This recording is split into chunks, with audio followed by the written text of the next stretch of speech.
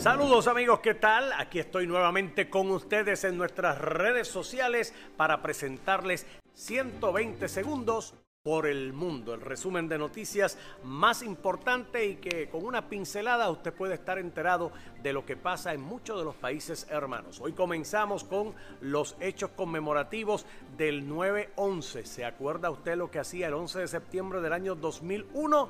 Muchos de ustedes estoy seguro que tienen todavía fresco y grabado esa memoria. Pues hoy a las 9:03 de la mañana comenzaron las festividades en honor y en memoria a las personas fallecidas de estos ataques terroristas que cobraron la vida de cerca de 3,000 personas. Esto fue en Nueva York, Washington y Pensilvania. Este ataque fue orquestado por el líder de Al Qaeda, Osama Bin Laden. Como les dije, en Nueva York las actividades conmemorativas arrancaron a las 9:03, que fue la hora en la cual un avión impactó la primera de las Torres Gemelas y comenzó entonces la ceremonia de recordación.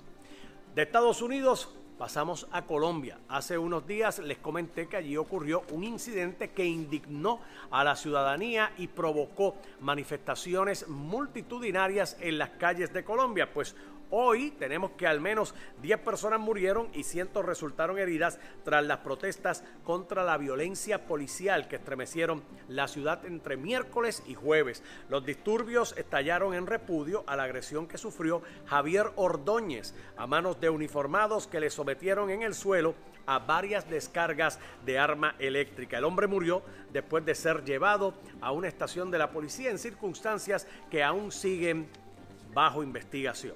Y de ahí nos vamos para América Latina y el Caribe, que superaron ayer los 8 millones de contagios. Y es que ya estamos tocando la puerta. Mañana se cumplen 6 meses de esta pandemia en esta zona geográfica en la cual todos vivimos y que ya ha provocado la muerte de muchas y muchas personas.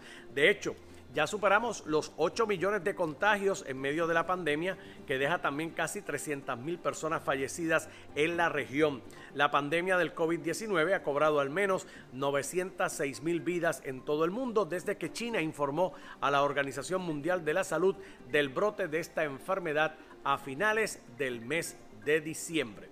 Y antes de finalizar estas notas del mundo, queremos dejarles saber que usted se puede mantener conectado a través de nuestras plataformas digitales para que obtenga la información inmediata de todo lo que está ocurriendo y donde usted puede escuchar este y otros reportes desde la comodidad de su celular.